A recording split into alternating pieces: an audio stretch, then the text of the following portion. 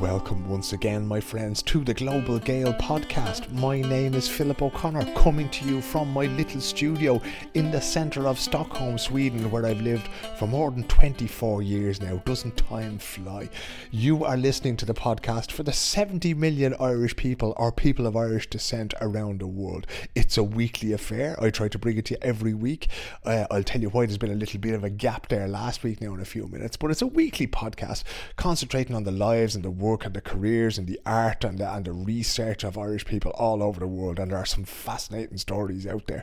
I started this podcast with the simple idea that there's no such thing as an ordinary Irish person abroad, and my God, sure, don't just prove me right every week. If you have a story to tell, and by God, they're queuing up at the moment, but I'm always looking to hear more stories, right? So if you know of anybody anywhere in the world who is Irish or of Irish extraction or is working with Irish music or culture or books or food or anything else like that, please do get in touch. You'll find me at Philip Ablana on Instagram, at Philip O'Connor on Twitter. That's probably the best place to find me waffling around the place.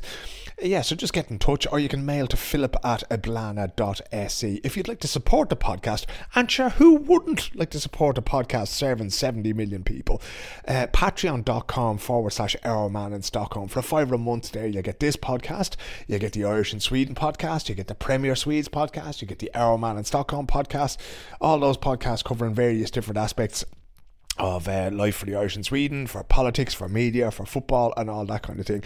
And there'll be more interviews and that, sort of dropping in and out, and we'll see where we can shoehorn them in to the podcast feed as we go along. Before we get into this week's interview, right? This week's interview is a fascinating character called Dr. Kevin Deegan, and Kevin lives in neighbouring Finland here, so only across the Gulf of Bothnia from where I'm sitting in Stockholm. And he is working with a Finnish company called Valio in the food sector, right? And he is their director of innovation, or the head of innovation there, which I find fascinating. He's actually the second person in a relatively short space of time that I've talked to with a similar job. The other was Gavin Boland. I interviewed him on the Irish in Sweden podcast, and he is doing a similar job, not the same, but a similar job for Absolut Vodka, the very famous Swedish vodka brand. And two very different stories, two very different ways of working, two very different characters as well. But it's fascinating to see Irish people being put in a position where they're working with innovation. So Kevin is coming up very shortly, but before we speak to him, I wanted to tell you about two books that I've been reading lately, right? So I do two things. I actually do three things. I either buy physical books, because that's where we started, and I read them at night before I go to bed, or I buy ebooks because they're easier to transport, and I have one of those flippy job phones, or the fold-out phones from Samsung, right? So it's perfect for reading ebooks when you're on planes or trains or automobiles or that kind of thing. So and then I use the Audible, right? Audible, I think, is Amazon's service for audiobooks, and God knows people go nuts at you for supporting Amazon, but I think it's like €6 a month or something like that, and you get 1 credit every month, which is equal to 1 book, right? And there's been 2 brilliant Irish books that I've been indulging myself in the last while. One is by Cork comedian / actor Tig Hickey, and the book is called Portrait of a Piss Artist as a Young Man, right? You'll know Tig from these great videos that he does online where he plays several different characters. He did one in particular about the breakup of Great Britain, which was an absolutely hilarious video, but it was both hilarious and there was an awful lot of grains of truth in it as well, so it's well worth watching there. But basically the story is that Tig is an alcoholic and was a fairly Olympic levels of drinking and drug taking for many years, and it's about his struggle to deal with that addiction and to come out the other side of it. It's not a hero's journey in some ways, because he talks very openly about his faults, about letting down his young daughter, about his mother, his relationship to his family, about a brother of his who lived with a disability and how he almost sort of let him down at the point when the chap was about to die. It's a very stark book. It can be difficult to listen to. It's one of those I'm listening to on Audible at the moment, but it's certainly worth listening to as a story of addiction, because at the end of the day, because of the fact that he came out the other side of it, there's a great sense of hope that comes from it as well. Because if a fella who has been taking the drugs that he's taken and drank the entire sea of alcohol that he's done could do it, like if he can give all that up, well then I think pretty much anybody can give it up, you know. So if that's your kind of thing, if you're into self-help, if you feel that you have a problem like that yourself and that you need a little bit of inspiration, maybe you need basically to find out that this is actually possible, well then I can heartily recommend either reading the book or the ebook, or certainly listening to it, because again, it's one of those ebooks that Tadhg himself narrates, and it's up there with the late Sinead O'Connor's biography Rememberings for just a brilliant narration. I think it's always better when the writer or the subject of an autobiography reads the book themselves, the audio book themselves. So that one was brilliant. And the other brilliant books that I've read recently, and I read it in about 2 sittings, was Aoife Moore, the Irish political correspondent. She did work for the Irish Examiner, and she also worked for the Sunday Times. She's freelance at the moment, but she's written a book called The Long Game, which is basically the inside story of Sinn Féin. Now, unless you've been hiding under a rock, if you're paying any attention to Irish politics and Northern Irish politics over the last while, you will know that Sinn Féin has gone from being sort of, referred to as the political wing of the IRA to the biggest political party on both sides of the border, and they are very, very, very likely, you probably couldn't get a bet them at this stage, to be in government in the south, in the Republic, after the next election, right? So Aoife is from Derry. She would be from a nationalist background. She would say herself probably not a Republican background, but a nationalist background. Her family were among the victims of Bloody Sunday. I think she had an uncle, Paddy, who was killed on Bloody Sunday. So these are people who would have been very much entwined and very much steeped in the politics of Northern Ireland and the reality of what went on there. But that's not to say that this is sort of, some sort of a homage to Sinn Féin. It is absolutely not that at all. It's a very, I found it to be an excellent work of journalism in terms of it goes in, it takes stories to illustrate what the party is about. The party declined to cooperate with her, so the party leader, Mary Lou MacDonald, whom I know and who's a very nice person, and I'm quite disappointed with the fact that she didn't engage with Aoife, because the book would have been better had she done so. But Aoife didn't let that bother her, and she went and she talked to, I would say, dozens if not hundreds of people in Sinn Féin about the party and about how they came to be. So a lot of it sort of deals with the sort of post-civil rights, post-Bloody Sunday period, and how Sinn Féin went from being a very secretive organisation that wouldn't take its seats in any parliament to being still very much a very secretive organisation, but that takes its seats certainly in the south and in the Stormont Assembly, which of course isn't currently sitting because Northern Ireland isn't really functioning very well as a democracy.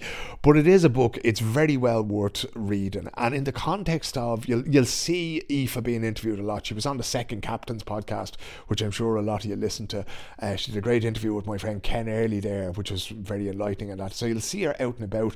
And she also spoke to me a few months ago on this podcast, I think she spoke about the Good Friday Agreement and the legacy of the Good Friday Agreement. So if you enjoyed that, and an awful lot of people listen to that podcast, I think it's probably the biggest listenership that we ever had for a Global Gael podcast. So if you heard that podcast and you're curious, I definitely think that this is a book that you should go and you should read it. I don't know if there's an audiobook out yet. I don't think it is. I'd love to hear Aoife reading it herself, and I'd certainly listen to it again if she did. But it's definitely worth listening to, because as I was about to mention there, actually, in the context of, the Wolf Tones, the Irish band singing rebel songs, turning up at the Electric Picnic, and everybody going, oh, they're glorifying the IRA and this kind of crack, and the Irish Taoiseach, Micheál Martin, is he Taoiseach, is he Taoiseach? I can't remember at the moment, but they're rotating between himself and Leo Varadkar. But he's talking about how Sinn Féin are, in inverted commas, infecting a new generation of young people, which I think is a pretty disgusting way to refer to young people. But she gives a very nuanced view of the party. As I say, it's not an homage to them by any stretch of the imagination, but if you read that book, you will have a much greater understanding of it.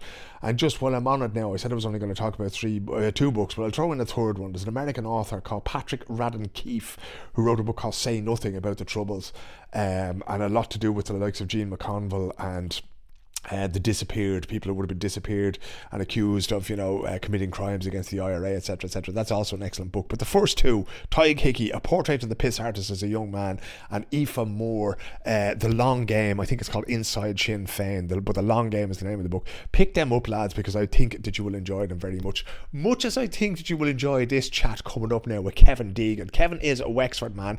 I found him on LinkedIn, and since this interview took place, I was actually talking to somebody else. It was Hannah Fraser, who works for Enterprise Ireland. I think she's the head of Enterprise Ireland in the Nordic region here, and Kevin's name came up again. So, you know, certain people, once you discover them, it's kind of like, you know, if I tell you to think of a red car, you'll go out and you'll see nothing but them on the street, you know. So once you notice a person the first time, they tend to turn up absolutely everywhere.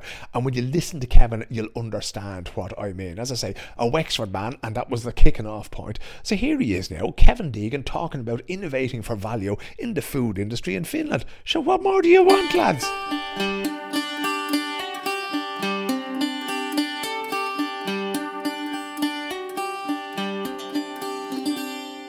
I'm always delighted to talk to people from County Wexford, because that's where my dear mother is from, not too far from New Ross, from Ballycalan, that part of the country there. But we're not here to talk about her. We're here to talk about how Kevin Deegan ended up in, is it Helsinki, Finland, I think you're in, working as Vice President of Innovation for Valio. That's a grand title, Kevin. It is grand. Yeah. Nice to meet you as well. And lovely to meet you too. Glad to see that we share our roots. I think actually my own family's roots go back towards the Ballycalan direction as well, so we might be distantly related. Indeed. Could we start with an explanation of your business card, sir? What does a Vice President of Innovation do at a company like Valio, which is a food company? I would know it sort of more as a dairy company than anything else, or dairy type products company. So what's the actual role that you have there? Yeah, so I guess for people who don't know about Valio, Valio is traditionally a dairy cooperative, which was set up in 1905, so actually older than Finland itself. And it was essentially, like many cooperatives around the world, in the Western world at least, the coming together of farmers in order to get to organize themselves and to get the best price for the milk. And to this day, that's essentially our main kind of way of measuring the success of the company, is by what price we can give to the farmers, to our owner farmers. So what does innovation mean? What's my role in innovation? Well, innovation is a funny word because it's a word which is used quite a lot. It's overused, I would say. Everybody has their own kind of understanding or belief about what it could mean. It's the kind of thing that I was in the airport recently and just walking through, and you see the word innovation or innovate or to innovate used quite a lot in adverts, for example. And it's something where when I started in this role just over a year ago, the first thing that we did was to think about, well, what does innovation mean? And that kind of seems like it should be a pretty straightforward answer, but it is in fact quite difficult. And quite subjective. So if you look at it, what it could mean that, you know, the development of something new.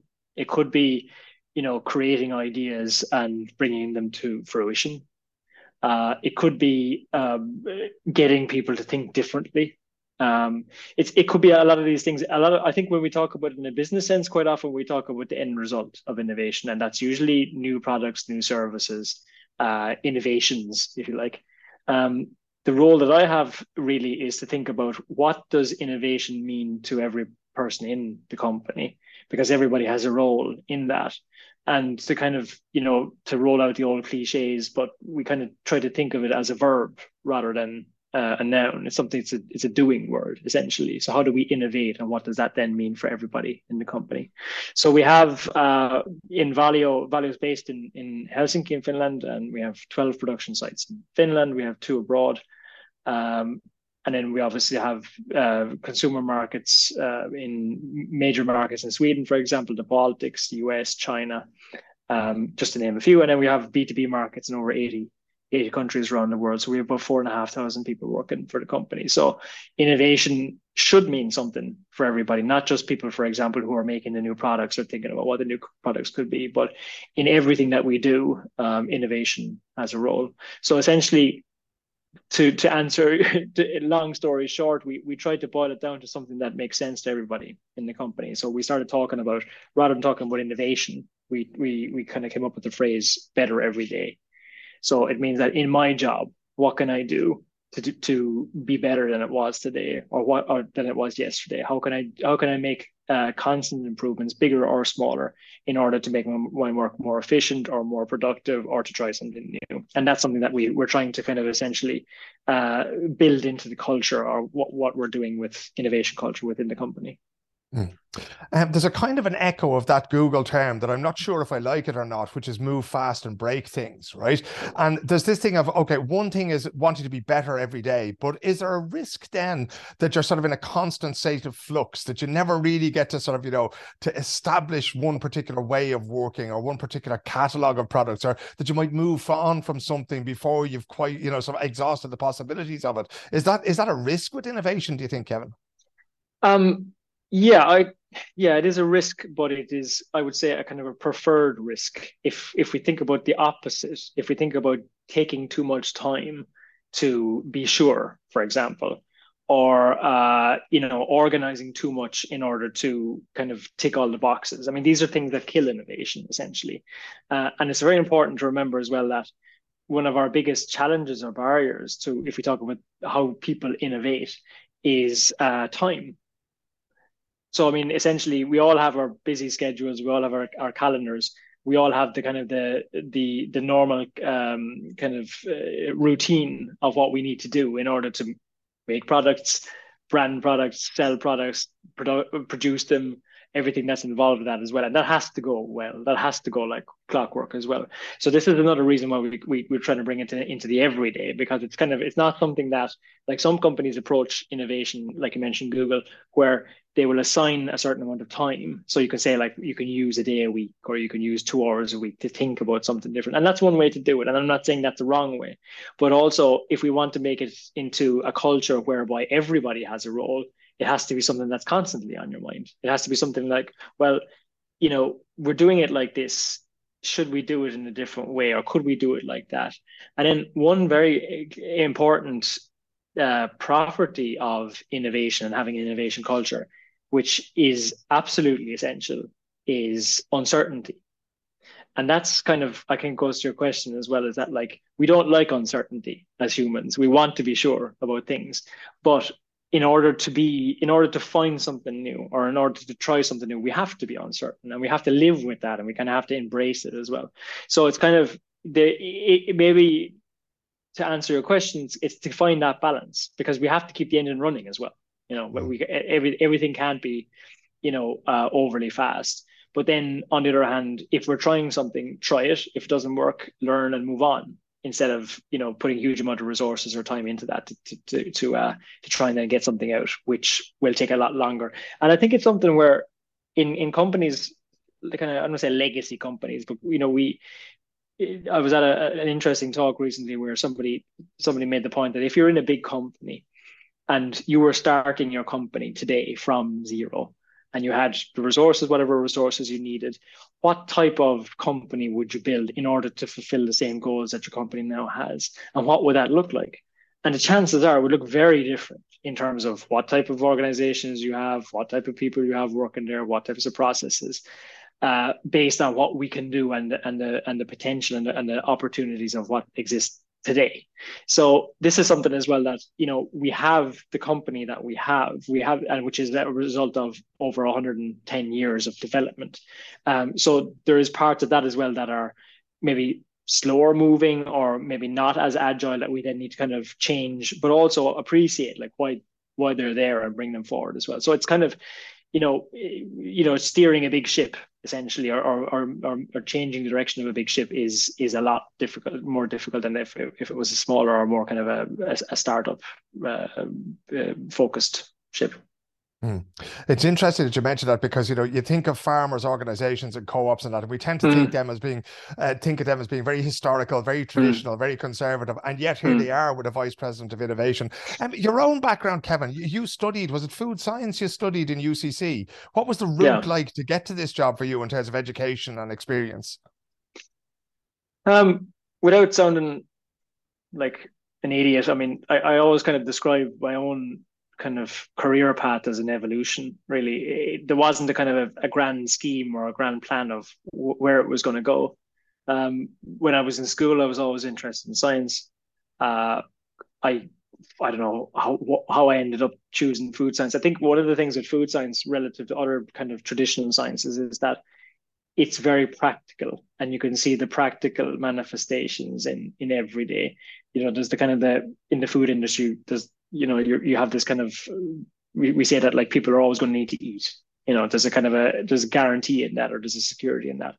But it's like when we talk about, food on the chemical level, or we talk about what happens during certain processes, uh, from a chemical or a physical perspective, it's actually nice to see something, to kind of relate that to what you understand and what you experience in your own life as a somebody who uses food, or consumes food. So that was kind of the reason I went into that. And then I was in UCC for essentially 7 years, did a bachelor's and a master's. And I mean, Cork and University College Cork is kind of the home of dairy science and food science in Ireland, and has been for a long time. There used to be a faculty of dairy science in UCC years and years ago. If you imagine, was it like 6 or 7 faculties overall, and one of them was focused on that. And it also reflects obviously the very important role of dairy in Irish history and the economy as well, and how that's developed. So that went there, and then obviously moved here to Finland. And actually coming from Ireland, which is a very dairy like country, depending on the figures, usually it's so that the Irish consume the most dairy in the world, and the Finns are second. So I mean, there was a lot of similarities, a lot of, in many ways, yourself moving to a Nordic country, it's very different in language and stuff like that. But actually, one of the things that was very similar was the attitude towards food and towards dairy, especially. So that kind of was a good background to have. And then also I kind of developed more into getting away from the lab per se, and moving into more about consumer behavior and consumer psychology, and why people make these decisions that they do. And then started working here in Valio kind of around that. And since then, it's been a kind of a development in that direction. We'll get to what Value actually do, and more of what you do for them in a second. But I wanted to talk to you about the subject of language. You're on the record as saying that learning Finnish has made your life in the business community or in Value much easier. Finnish is not an easy language to learn, my friend. So how did that come about? Yeah, I mean, it's an advantage in Finland to know Finnish, but very little else. Maybe yeah, Estonia. I often kind of joke here that, maybe I should have chosen a language that's spoken by a little bit more people than 5.5 million people on a world level, like, Mandarin or Spanish or something. But I think, coming here, I kind of made the commitment when I came here to integrate. And part of that was not wanting to be the reason, especially kind of in work life as well. I mean, you could talk about, social life and, social networks and friends and so on. And I mean, you always end up finding, somebody and people that you share interests with and everything like that. I don't think it's as big an issue there. But in work life, I found that Finland, and you mentioned like Finnish being a very difficult language. It's kind of it's I would say it's a misnomer that it's a difficult language. It's different. It's very, very different. It has different roots than the other major European languages do. There's no similarities. I spoke French relatively well before I moved here, and even like being in Sweden or being in other Nordic countries, Scandinavian countries, you can kind of figure out some of the words based on, from having an understanding of French or German or Spanish. But in Finland, there's no hope. There's absolutely no hope. So there was that kind of element of just getting on and living here, but then also kind of in the professional sense that it was my own challenge to myself to say that, well, I don't want to be the reason why, if I'm in a meeting, that everybody has to change to English, or this is my issue. It's not other people's issues. And I think that's kind of I'm not saying that's the way to integrate. It was my way to integrate. I'm kind of by nature, I always want to challenge myself, and I always want to put myself in situations that I don't have control, or that I want to kind of be under kind of a bit of stress. I think that's probably what drives me a little bit. So that was for me. I'm not saying that again, like that, that integration is all about what you do at yourself. I think integration is a two-way street in many ways, which is probably not how a lot of people maybe in this part of the world kind of see it. But for me, that was it was my decision to come here. And it was my decision to kind of, like continue a career and to develop a career here as well. So that was my challenge there. And to be honest, like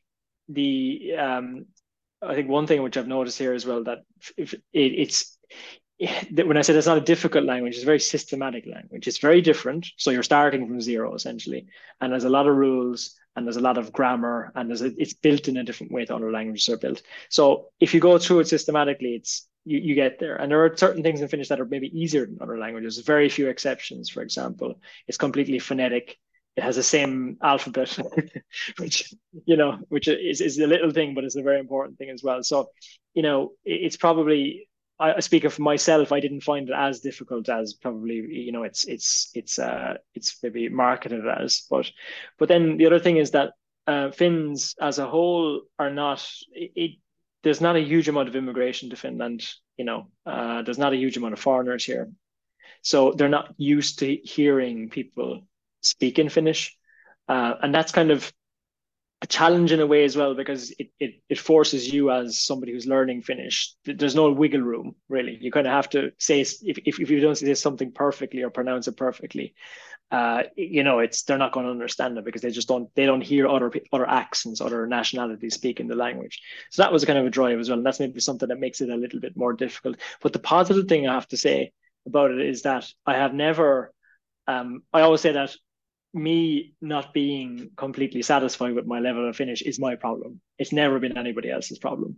So if I go somewhere, and especially if I'm meeting somebody face to face or online or whatever, as soon as they see me and they realize, wow, this guy's not Finnish because they're going to stay to him. There's a lot of leeway, So, and some people, my boss in my previous company where I was working, he actually said that it actually kind of endears people to you as that you're making an effort, obviously, but also then that they kind of listen to you a little bit more than they maybe would if you were just a native Finnish speaker, for example, as well. So there's a lot of respect for that, and you get a lot of leeway in that you probably wouldn't get in other countries.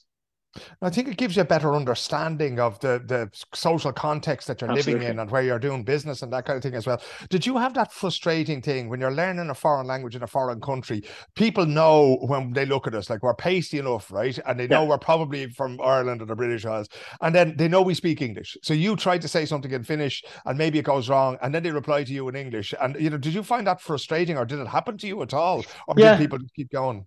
Yeah, absolutely. I mean, this is, I think, amongst my foreigner friends here as well, it's a common thing to happen, and it's reflective of I think of how nice Finnish people are. I mean, it's always done in a very polite way, and it's always done to help you.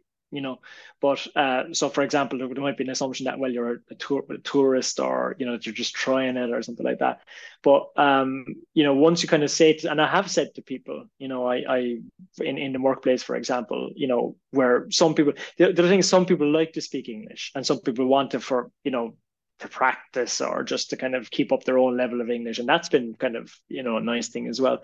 But I have had to say to certain people that just speak to me in Finnish. If I have an issue, I'll ask. But from my point of view, and then the other thing is that, so my own team here in Valio, I've said to them several times that don't be afraid to point out mistakes that I make, and please do, because it's worse that I make the same mistake constantly than somebody points it out to me. So there's maybe a reluctance in that, and maybe a politeness as well, which again, it's a nice thing, but it doesn't it doesn't help. But then obviously it's coming from a place of politeness. The food industry is absolutely massive, and I don't know if it's just me recently thinking that there's so much variety out there now. Companies like the one that you work for started trying to get the best price for milk and are now into sort of different milks and almond milks and plant-based proteins and all that kind of thing. What would you say are the biggest products that Valio sell? Is it still dairy products that are the core of that, and these other products that are coming along now that I hate to use the word artificial, but are more sort of made in the food lab and plant-based and that kind of thing? What's the future for those kind of things? Are they eventually going to take over? Do they have to take over because of climate change if the planet's going to survive? Yeah, well, that's a big question. I mean, I think that it was so to answer your question, the biggest selling products that we have and that produce the largest amount of income for the farmers are essentially the core dairy products, so cheese, dairy products, liquid dairy products, snack products, stuff like that. And the vast majority of people still use those types of products. So there's a kind of I was part of the project back 2015, 2016 when we started to look at dairy alternatives or plant-based alternatives. And this, you can imagine that that was quite a sensitive discussion to have at the time. So our owners are the 4,000 Finnish farmers who, through the cooperatives who own the company. And we were thinking that, well, we had identified actually through our consumer insight and consumer research, which I was leading, that there are changes happening in the world. So people are starting to think about things in a different way. People have different reasons for approaching food, reasons behind choosing what they choose. But there was a lot we didn't know about it. So we had a lot of kind of assumptions about dairy alternatives or plant-based. And one of the assumptions that we had was that, well, surely the same person is not going to use both, for example. So somebody will use dairy products or they'll use non-dairy or dairy alternatives, whatever you want to call them. And when we actually did the research and we asked thousands of people in Finland and in other countries, we found that exactly wasn't the case. It was actually in Finland, 90% of people who were using plant-based yogurts or plant-based kind of drinks and that kind of stuff were also using dairy. So they might buy, and I think this makes a lot of sense if you see it in your own life or in your families or friends, that somebody might use cheese, but then they might use oat drink, no such thing as oat milk, by the way.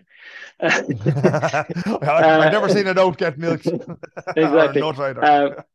So it's kind of there's like there's I think a lot of what we do and what we did with consumer insight and what we do constantly with consumer insight is to bring that understanding of what actually happens, because the other thing is that, which is very challenging, is what people say and what people do are two completely different things. So I'll give you an example of that when we talk about veganism. And veganism is kind of, the last, say, 5-6 years, it seems like it's getting bigger, and it seems like more and more people are vegans. But actually, when you look deep down into the figures and you ask people, the percentage of the population that are identify as vegans, you're talking 1 to 2% of the population. And 20 years ago, it was about 1 to 2% as well. So that hasn't changed dramatically. What has changed is that people are thinking, well, why, or what's my reasons behind making decisions? So for example, do I have some worry about dairy in general? Or do I have some worry about meat in general? Or am I thinking about the climate impact? Or am I, is there kind of specific things? Do I have some allergy? Do I have like a bad feeling in my stomach if I have an ice cream? These kind of things. So people start to think about these things in a different way, and they say, well, there are alternatives. There are alternatives. In that same research that we did back in 2015, 16, when we asked why people are moving more towards, like, why, as somebody who uses these products, why have you started to use them? And the main reason that was given wasn't ethical or it wasn't environmental. It was just for variety. So the fact that, if you go into a supermarket, if you go to a cafe, there is now an oat drink as well as, traditional milk, or there is soya drink or other things as well. So you say, well, I could try that, or it's the same with the yogurt snacks or whatever, or other products like that as well. So the reasons behind people making these decisions are very complex, and there isn't one reason. And this was something that we spent a lot of time trying to figure out. And going back to your earlier questions about farmers, and kind of that there is this maybe an assumption that they're a bit conservative and maybe not moving with the times and stuff. I would challenge that dramatically. I think that is not the case, and we have a very good example in our own development of these plant-based products, which we then branded as Oddly Good, which is now a real success story for our company. The final decision in whether we were going to go ahead and develop these products laid with the farmers, because they're the owners of the company. And we put the facts on the table and said, listen, the world is changing. People are starting to move towards these products. People are not moving completely away from milk. So like I mentioned, there's still a huge amount of people that are using dairy products for whatever reasons. So it's not an either or thing. And we have the understanding, we have the expertise, we have a world-class R&D with about 150 people working in it that have been making and developing products for over 100 years. Like, this is, we have a role to play in this space. And then also we started with oats, and oats, like, in the Nordic areas, grow very well. And in some cases are coming from the same farm. So if I often say that, like, if there wasn't a dairy industry or if there wasn't a meat industry, would there be a countryside? And that's a kind of dramatic thing to say. But Finland is very concentrated in the south, in the urban area around Helsinki, in the capital area. And it's very sparse outside of the kind of the main urban areas. And you kind of have to kind of ask the question that, okay, the dairy industry, meat industry, and their associated industries and networks and services around those are kind of the lifeblood of the countryside, like it is in Ireland as well. So, this wasn't and isn't an either or question. This is how can we maintain and how can we develop the countryside and the livelihoods of the farmers and the families of our farmers. Pardon the pun, it sounds cheesy, but that's essentially our reason for being as a company. If you look into your innovation crystal ball and we see the things that have happened, you mentioned oat drinks, you mentioned Oddly Good, which, by the way, I have to congratulate you. It's an absolute triumph for branding as well, because it really does address that question of, is this as good as milk? Well, oddly enough, it is, But when you look into that, what do you see as the next steps in terms of food science and in terms of finding these alternatives because there is I think there's a resistance, particularly in among Irish farmers, to this idea that that we just have to cull all our herds and stop doing dairy and we'll all have to start eating soya beans for breakfast, dinner and tea kind of thing. Where do you see the industry going in terms of what's coming next? Yeah, that's a great question because it's a very complex network of things which are influencing each other, and there's no one thing that can solve everything. I mentioned that, I've been surprised, and I'll admit that I shouldn't have been, but I was surprised in terms of the technical ability and the progressive nature of farmers, for example. And like in Ireland, the production of milk, the amount of cows has increased dramatically over the last 15 years or so with the abolishment of quotas. And it's not just a matter of get more cows, make more milk. It's far much more complex and much more technical than that. It's essentially like, how do you utilize and how do you get the most out of every drop of milk? And that's kind of been our R&D's kind of way to work as well. It's like this is a very valuable substance and a very miraculous substance as well. How can we get how can we utilize and get every advantage out of that drop of milk that we can, because we know that it has a significant effect and it has a detrimental effect as well. But there's a huge amount of different actions that are being taken around sustainability. And again, sustainability is not just, the cow is a part of it, but it's everything around that as well. It's what type of grass we use. How do we capture carbon or sequester carbon? How can we increase efficiency? How do we talk about waste? How do we talk about sustainability from a people point of view? To mention waste as an example, I mean, like something like cheese is a very intensive process. It takes a long time to make. And there's a huge amount of science and a huge amount of effort that goes into making cheese, which is not and for whatever reason, it's not really understood by the public. And I'm kind of a bit kind of passionate about this because cheese was my area of study when I was doing my master's, for example, as well. I made a lot of cheese myself. And you see the amount of effort and the amount of time and science that goes into it, and the ripening of cheese, for example. But if we talk about waste and how sustainable, if we produce something, obviously the most sustainable, way to carry on with that is somebody to buy it and use it and eat it. But, waste being produced, for example, by throwing food away at home is a major cause or kind of has a detrimental effect on sustainable actions, for example. And we don't think about it in that way. The onus is on industry, and should be. I'm not saying that we're trying to shift the blame here, but I think that where is this going? I think that where it's going is that there's a kind of a better understanding and an increasing understanding, for example, now of how we can produce things in different ways. So, can we produce proteins, or can we produce components of milk in a different way? Can we produce protein, for example, for animal feed in a different way that we don't need to use soy, which might not be sustainable, or which we don't use, by the way, as a company, as a feed, but I'm just giving it as an example. And there's a lot of complexity in that. So you could talk about, for example, cellular agriculture, which is a term which we're using quite a lot now, which we're looking into as a company as well, and we're investing in the kind of the research around that. How can you, using cells, essentially produce the types of components, for example, in milk, or produce the types of components like proteins and stuff like that, that they then could be used as feed products or could be components of food products and stuff in the future. And there's no silver bullet in this. There's no kind of quick win. I mean, I think that probably what we saw with the rapid rise of meat alternative products, which is now kind of, I wouldn't say it's dying, but it's maybe plateauing, or the kind of the kind of the availability is meeting the demand, or probably over being too much for what's actually needed, and you're kind of seeing a consolidation of that a little bit. But the reasoning behind it is the same. So people want you as a consumer who wants to have an effect on, or to be able to have an effect, for example, on what your choices have on the environment, that you can start to think, well, if I make this choice, then that will mean this, or if I make this choice, that will mean this. So I think that, for example, cellular agriculture is going to be much, much more relevant in the future.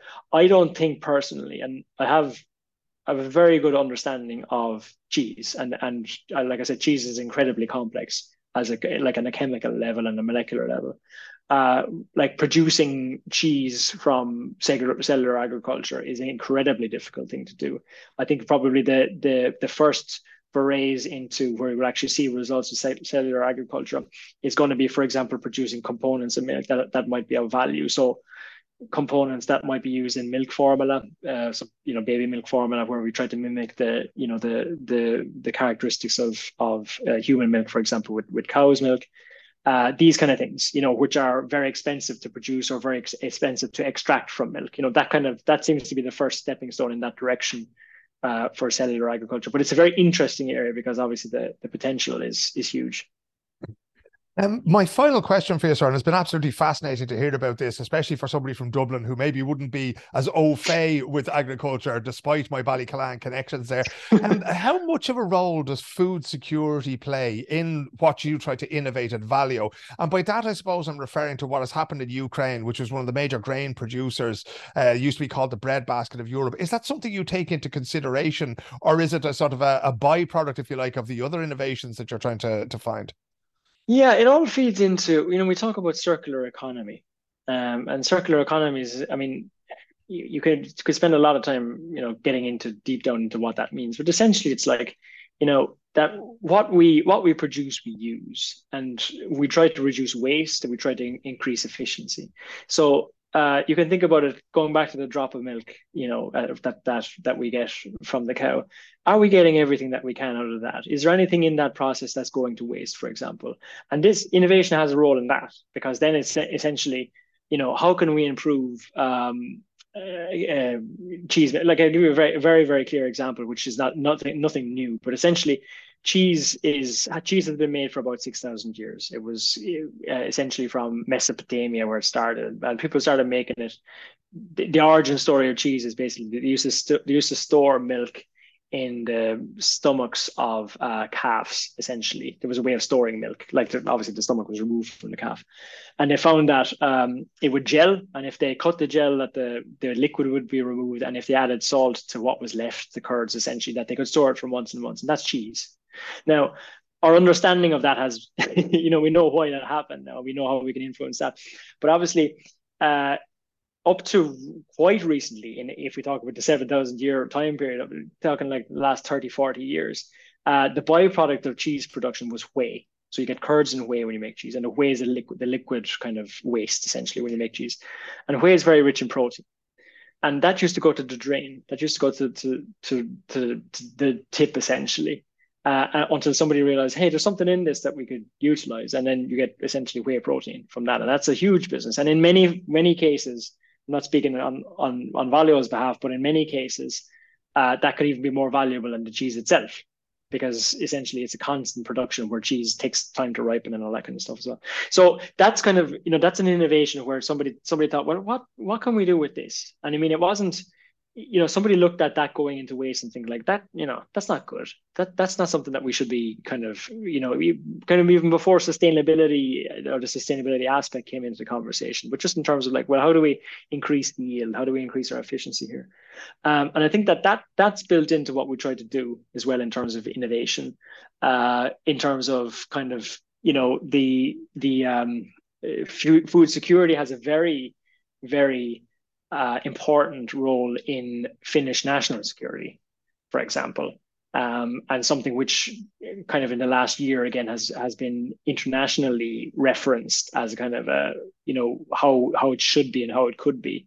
And again, like Ireland as well, Ireland is very high up in measures of food security, being an island that produces a lot of food, having a dairy industry, having a meat industry, and other industries as well that could provide that.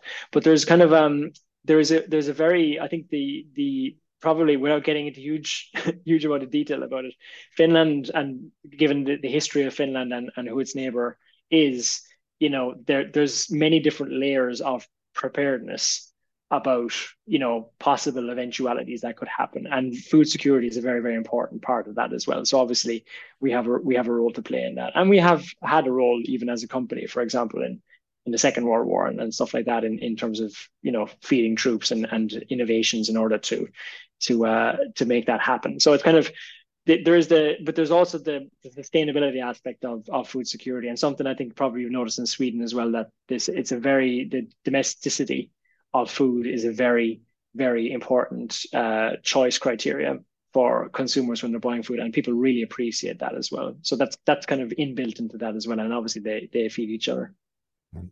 It's a fascinating area of study. It's a fascinating area of business. And it's been a fascinating conversation with you, Kevin Deegan. Thanks very much for coming on to the Global Gael. And no doubt there'll be some innovation in the near future where we'll have to get you back on again. But for now, thanks very much for taking part. Great. My pleasure. Thanks for talking. Ei hullumpaa. Kyllä meinaan kelpaa. Onpoka mahtavaa.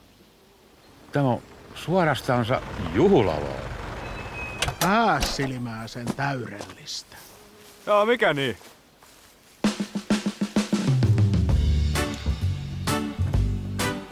Täysin ylivertaista. Onhan se. Valio. There you go, Kevin Deegan there. And if you want to know what that clip was and what those lads were saying, I got absolutely no idea, lads. Can't help you there at all. All I can tell you is that it is an ad for Valio's yogurt, a 30-second clip that was published there in August of this year. And it's just a couple of farmers in the field, joined by another farmer. One farmer gives the other farmer the yogurt, and everybody seems to think there's great gear altogether. So maybe Kevin might come back on, or Michelle Cotter, or somebody who speaks Finnish. My old mate Tim Sparva used to captain the football team there. He might be listening to the Global Gael. You never know. He can come on and do a bit of old translation for us. But it was all about yogurt anyway, and as you heard, the very last word in the whole thing was value. Fascinating chat there with Kevin. I find it amazing the things that can be done with food. I remember years ago when they first started to extract things like creatine and protein powders, and you'd start hearing dietitians, and then that was when all these young fellas started to turn up playing rugby with the big biceps and the big triceps, and sure, Jesus, there was more meat in them than there was in a butcher's window when you'd be looking at these boys. Like, so it's incredible. And in terms of sustainability and the environmental crisis that we're going through, it's one of those things that we are going to keep returning to, as we touched on in the conversation there with Kevin.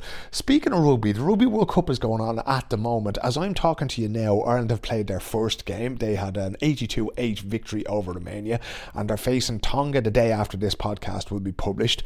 We will be returning to the subject of rugby now because they have two big games left, of course, against South Africa and Scotland. So we'll be returning to the subject of rugby here on the Global Gael podcast. And then hopefully they will be going to the quarterfinals and getting past the quarterfinals for the first time, getting to the semi-final. And then, of course, we would hope that Ireland will be in the final, and then we just hope that they win the World Cup. And perhaps more importantly, if Ireland do win the World Cup, that means that England cannot win it, and of course nobody listening to this podcast is going to object to that particular outcome. But as I say, we will be returning to it, and there might be the odd Twitter space live as well. I've been talking to an Irish rugby player about doing these things live in the wake of some of the games. I won't be able to do it after the Tonga game tomorrow because I'll actually be going to see an Irish band called the Mary Wallopers, who are coming here to Stockholm for the first time as far as I know, and the Irish Irish in Sweden podcast next week, knowing given a hostage to fortune, you should never do this before these things are recorded, but I'm hoping that next week's Irish in Sweden podcast is going to be about that gig, so we'll get that sorted out as we go along as well. Look, that is it for this week. Next week we'll be having a chat with another author, a Dublin-born musician, holder of Guinness World Records, writer of a book about anxiety, is going to be coming on the show. I'm going to be talking to him actually this evening, and I'm going to be recording that interview, and that will be coming to you next week.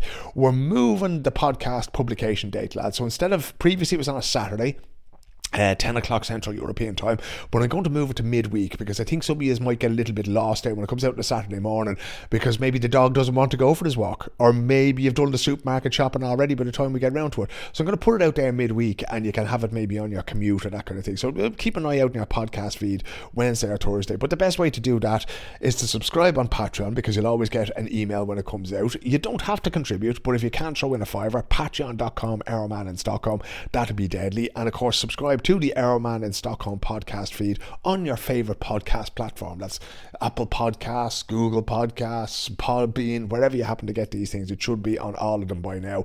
And if it's not, let me know, and I'll come back and I'll fight with them. And it's on SoundCloud, everybody like that. Anyway, listen, have a great week, and I'll be back to you again next week. And in the meantime, take care of yourselves, take care of one another, and we'll be back again with more podcasts soon enough. Good luck.